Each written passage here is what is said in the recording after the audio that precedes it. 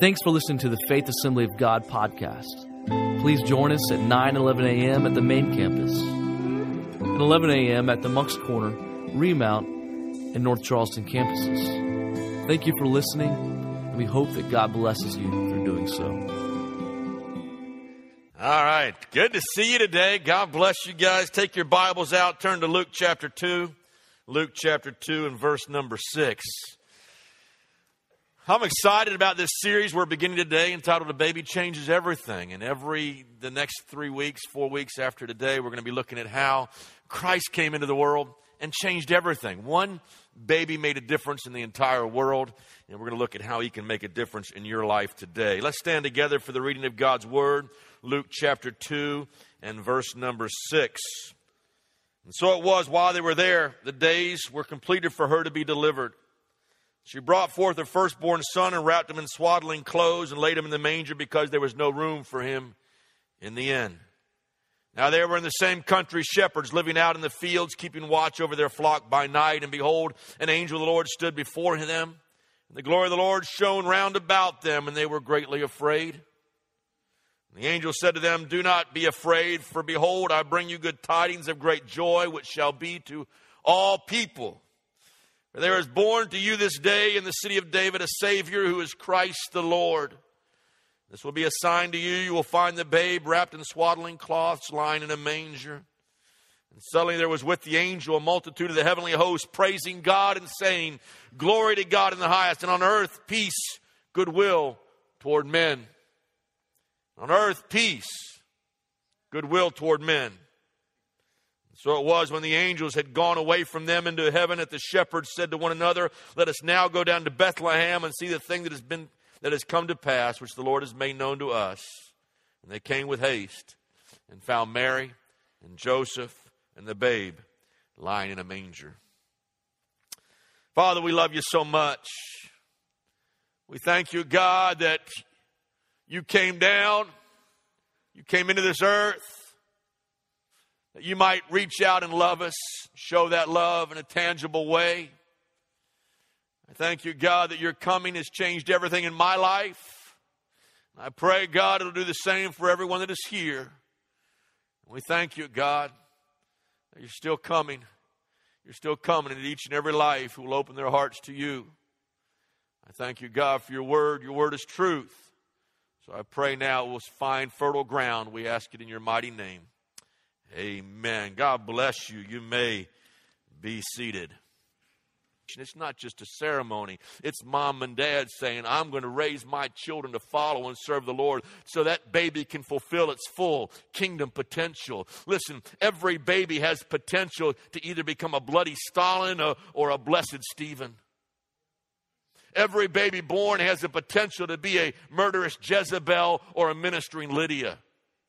Every child has that potential within that life.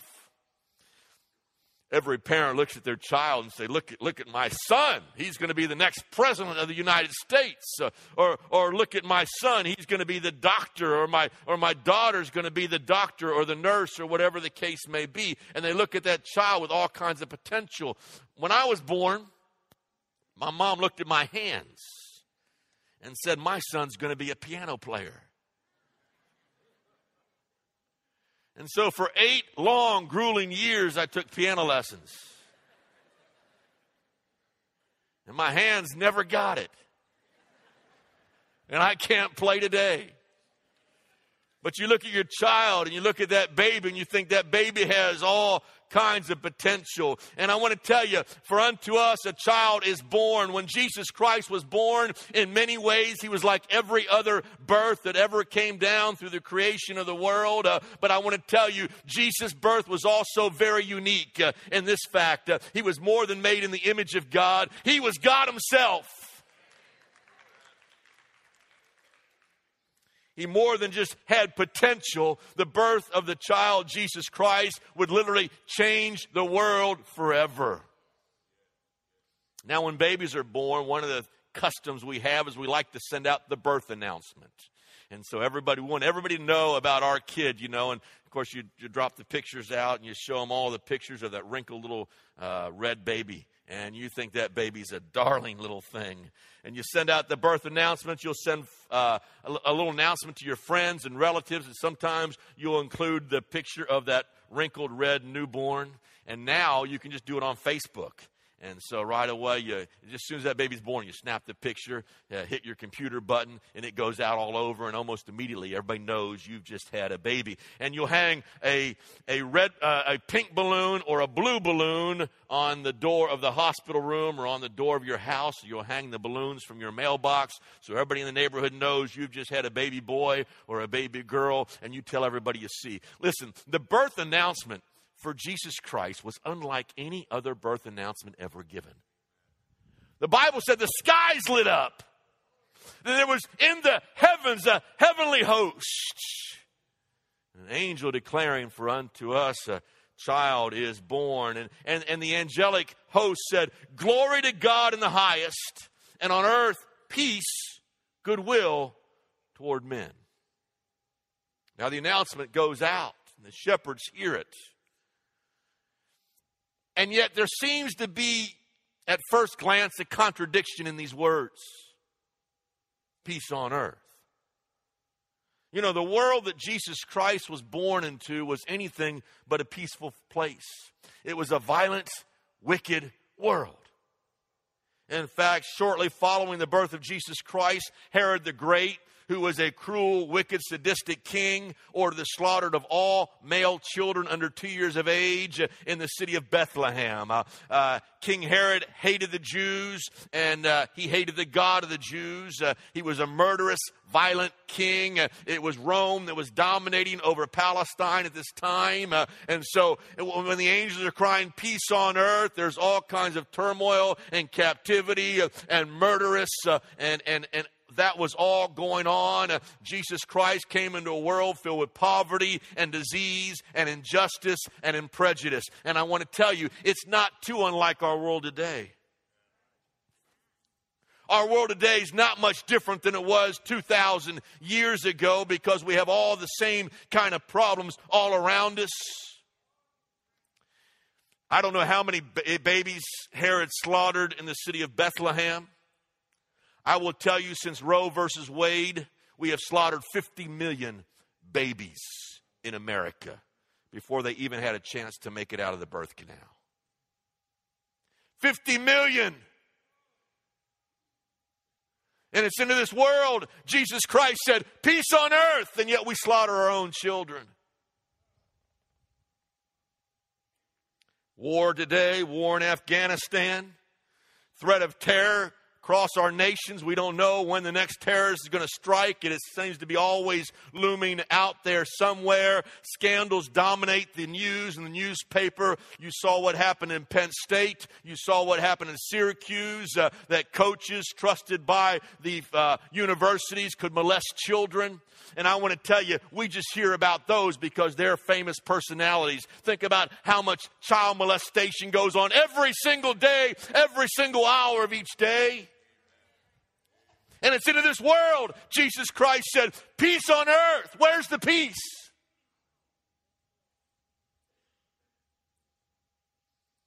Our world's overflowing with hurt and hatred and sin and bondage. Wouldn't it be great if we could just see prejudice laid aside in America and yet it still persists? Wouldn't it be great if our streets would once again be safe for our children to run around in the neighborhoods and not worried about them being kidnapped or abducted or something happening to them? And yet it was in the midst of this pain and suffering, Jesus Christ said, the angel said, peace on earth, goodwill toward men. For unto us a Savior has been born. What does he mean by that statement? Peace on earth. I want to give you three things this morning. I want you to chew on these.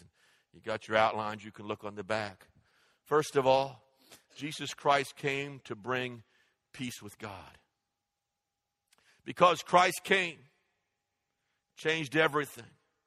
And now we who are alienated and strangers with God can now have peace with God.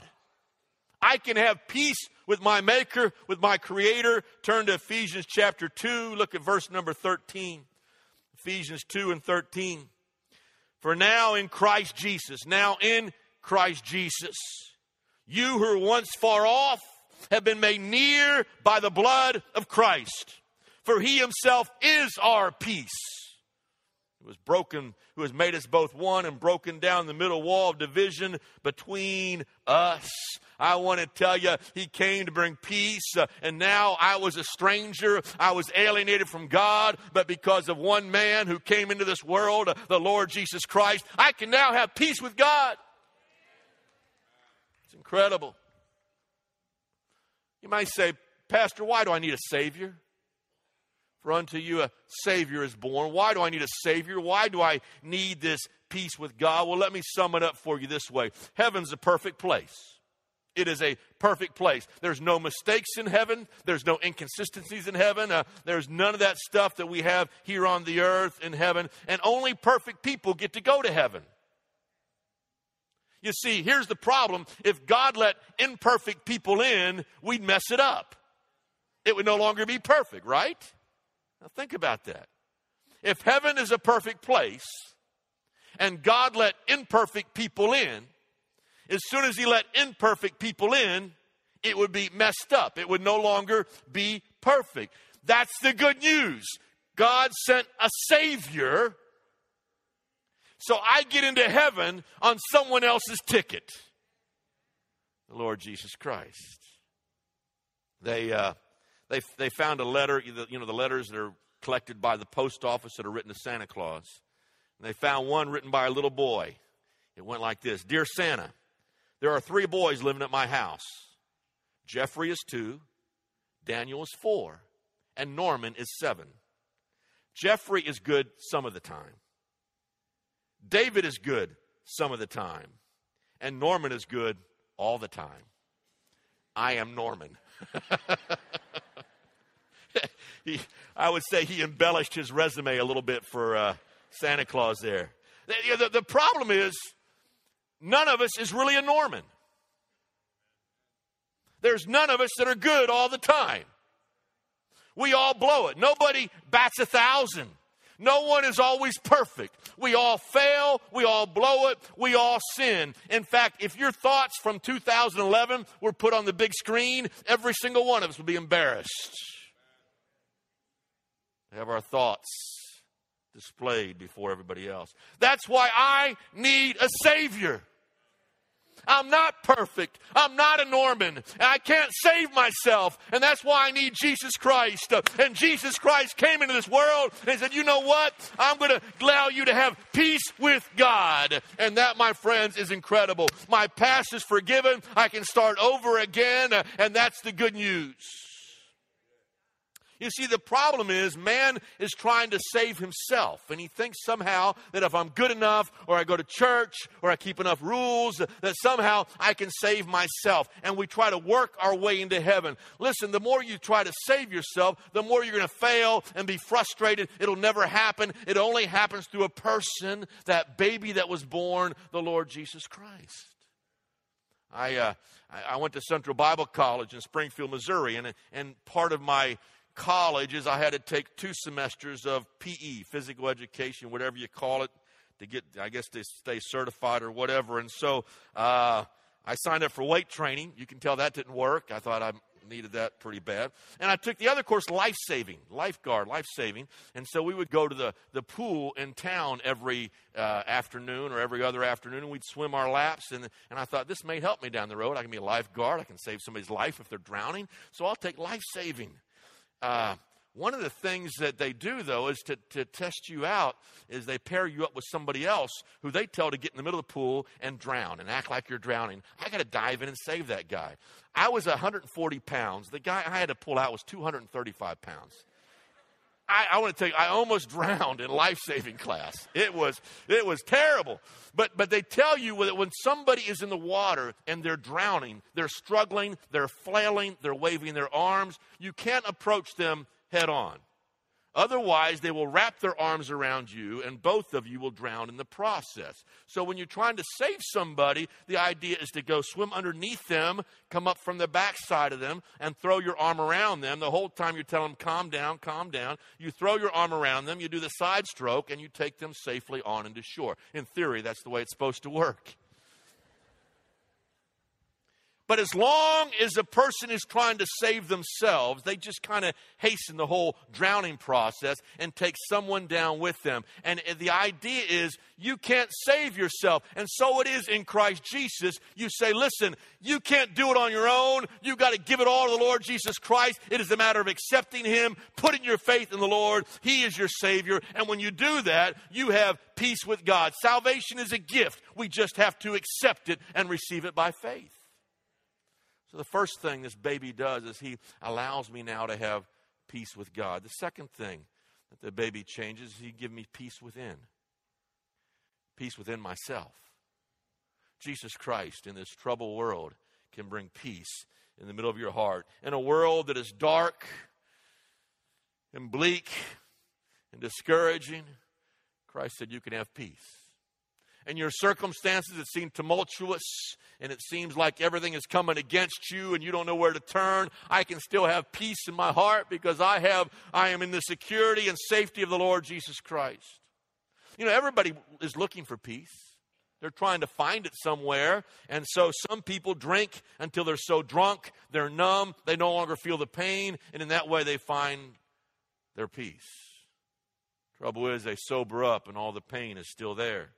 Some people look for peace in hopping from one relationship to the next, and they think they're going to find peace in another person, in another individual, and they're hoping I can find somebody that's going to fill that void in my life.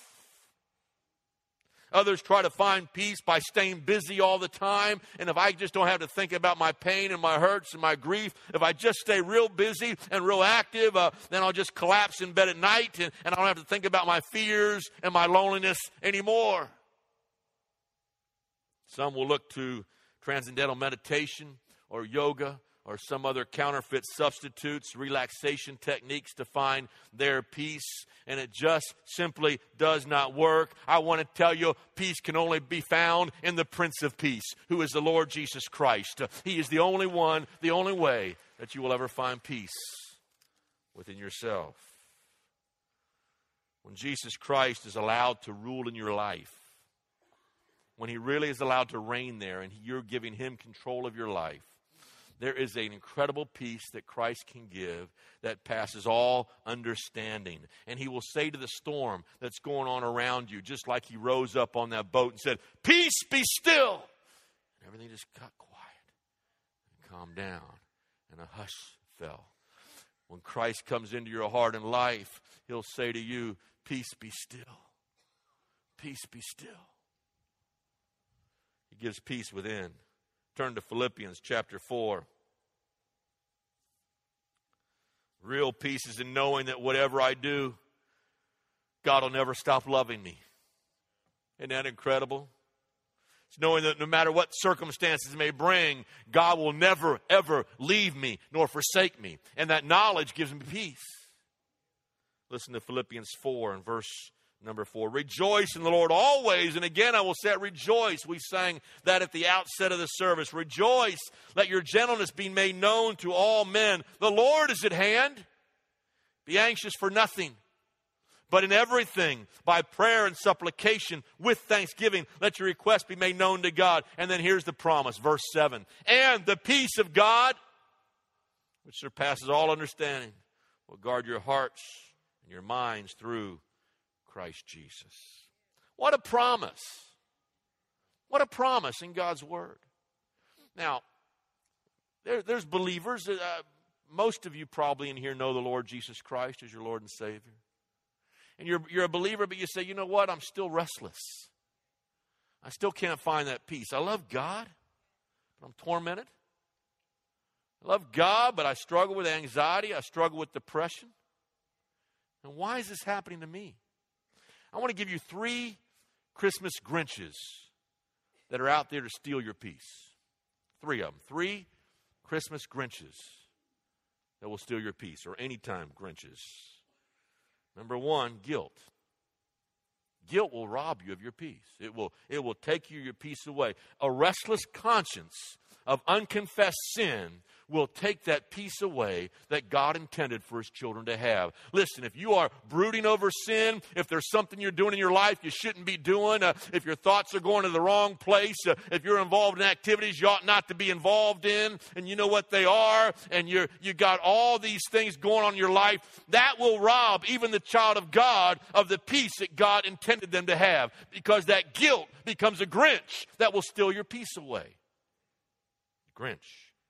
Listen to Romans 8 and verse 1, though. There is therefore now no condemnation to those who are in Christ Jesus. And some people stop there. You know what they say?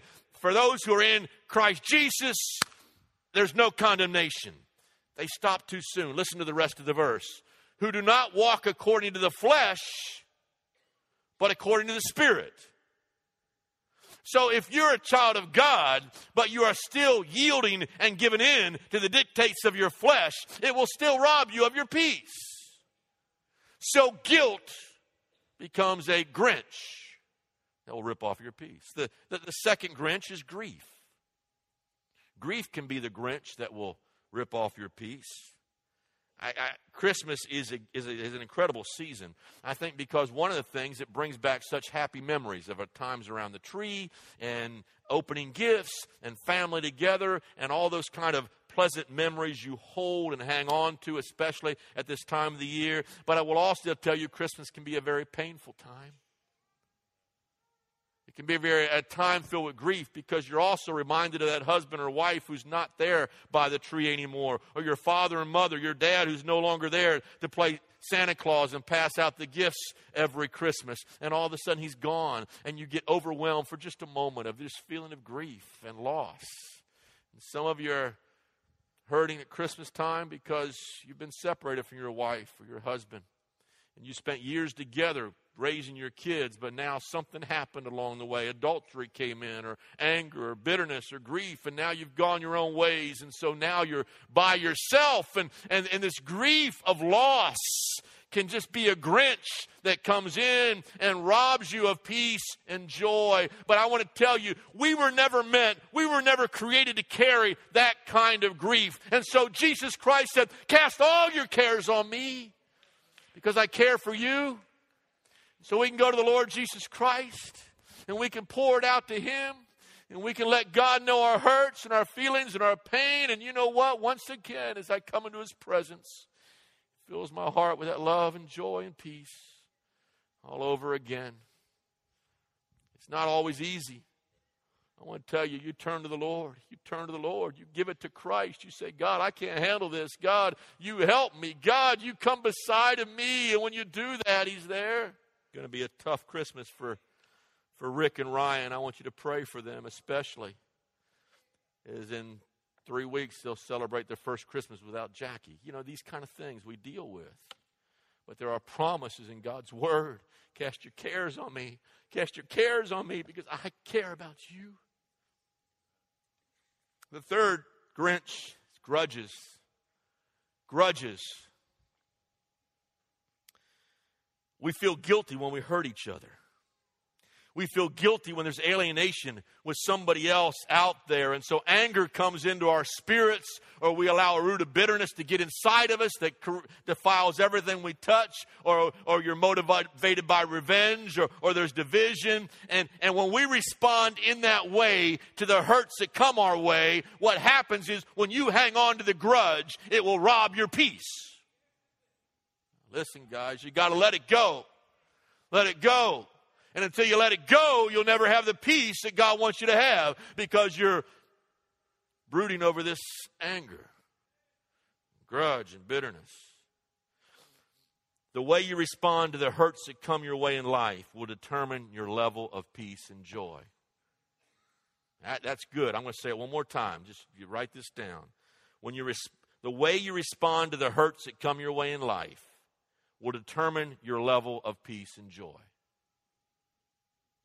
If you fret and fume, if you stew and spew, you'll wind up hurting yourself more than the person that offended you. You see, we get mad, we get angry, we hang on to that grudge. We get really, yeah. And they're just buzzing down life. They're whistling, they're singing. They don't even know you're mad at them. And anger hurts the angry person more than the one you're angry at. You get it in your spirit, and it robs you off and rips you off of your joy and peace. And the other person, they're just totally having a great time out there. Let go of your grudges. Let go of your grudges. You say, I can't. Pastor, I can't. It just hurts too much. Listen, once again, that's why I need Jesus. That's why I need this Christ child. This baby is to come so I can love through his love and I can forgive through his forgiveness. And he gives me the power to let it go. And I will tell you again, a baby changes everything. Let it go. Number 3. And this last part really leads me into my third point. Because the baby came, I can have peace with each other. Peace with one another. In my relationships, I can have peace. You know, it's interesting. Families can be kind of and back and forth, and marriages and kids and everybody fighting. But you know, when you get to a hospital and when that baby's born, all of a sudden everything gravitates around the child. And you forget that I'm mad at the in-laws. Because you got his parents and her parents there. And you may not like his parents, and she may not like your parents, and they're all there, and you don't like each other. But that baby is a commonality that is shared by the entire family, that has a way to unify a family like maybe nothing else can do. And so it is with the birth of the Lord Jesus Christ. The only thing is, when Christ came into the world, he created for us a much larger family, because now, by the blood of the Lord Jesus Christ, you're my brothers, you're my sisters, we are family. And so we are living out a legacy of love that Christ left for every single one of us through the blood of the Lord Jesus Christ. And when we share in the love of Christ and we share that together, it changes our relationships. 1 John 4:11 says, Beloved, if God so loved us, we also ought to love one another. The love born in Christ draws all of us to the manger. And as we share in that love of Christ, we can't help in the body of Christ but love one another. And so when Christ came, when that baby was born, he brought peace in our relationships. In fact, when Paul writes Israel, he says there's no longer any wall that divides Jew and Gentile. He says now in Christ Jesus, we are all one. A baby changes everything. There's no prejudice. There's no nationalities. There's no divisions. There's no color differences. There's no barriers. None of that exists anymore because of Christ Jesus. A baby changes everything. I want to tell you, he'll comfort you in your sorrow. He'll provide meaning and fullness for your life when it seems useless and hopeless. He'll give you joy when your circumstances are grim. The birth of Jesus Christ has transformed the lives of billions of people across this planet over the last 2,000 years ago. And I've got good news. He can change your life today. You see, the problem is there's so many people in life, they don't know what they're looking for. And they try all kinds of things to find their happiness. And they're looking for someone to love them or someone to come in and fill that void in their life. They're looking for security and significance when actually what they're really looking for is God. They just don't know it yet. One of the writers said, I think it's Pascal, said that in every individual there is what is known as a God-shaped vacuum. And until you allow Christ to come in, that vacuum and void will always be there. It's that God-shaped vacuum. But here's the good news, and listen to this. While we were looking for God all the time, God was looking for us.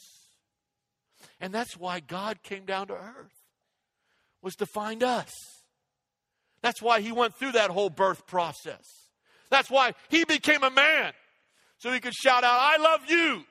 I love you so much, I'm going to identify you. I'm going to be touched with all the feelings of your infirmities. I'm going to go through all the trials and pains and the joys of life I'm going to experience here with you. And so while mankind was searching for God, God was reaching out to us. And that's the good news. For unto us, a Savior is born unto us. The miracle of Christmas is not found on 34th Street. It's found in Bethlehem. In Bethlehem. He will give you forgiveness from your past and peace with God. He will give you peace in your mind for your present. And He will give you a peace for your future. That knowing that I'm secure in Christ Jesus. And He's got my entire eternity covered. And it's all wrapped up in one little baby. Jesus Christ. I don't know about you. I hope you get something under the tree or present or something if you have a tree. But I hope you get a present this year. Can you imagine somebody giving you a present and it's wrapped and it's got a beautiful bow on it and they hand that to you and you say, my, the wrapping is so nice. My, the bow is so pretty. You know what? I'm just not going to open this thing. I'm going to leave it right here on my shelf so I can look at the wrapping and I can look at the bow. Now, you would think that person was nuts. You might have a very valuable gift inside of there, but they are content to look on the wrappings and on the bow, and you would think they are just totally loony. And yet, how many people, year after year after year, they go to church on Christmas, they hear the songs, they know them by heart, they talk about the baby, they may even put up a manger scene in their house. I want to tell you, if you're doing all that, all you're doing is looking at the wrapping paper. And you look at the wrapping paper year after year after year. But until you say, Jesus, I need you. Come into my heart and into my life. It's only then He will change you. Change everything. And He'll bring the peace of God that passes all understanding. It's time to open up the gift, people. Bow your heads and close your eyes. Thanks for listening. For more, check out faithishere.org.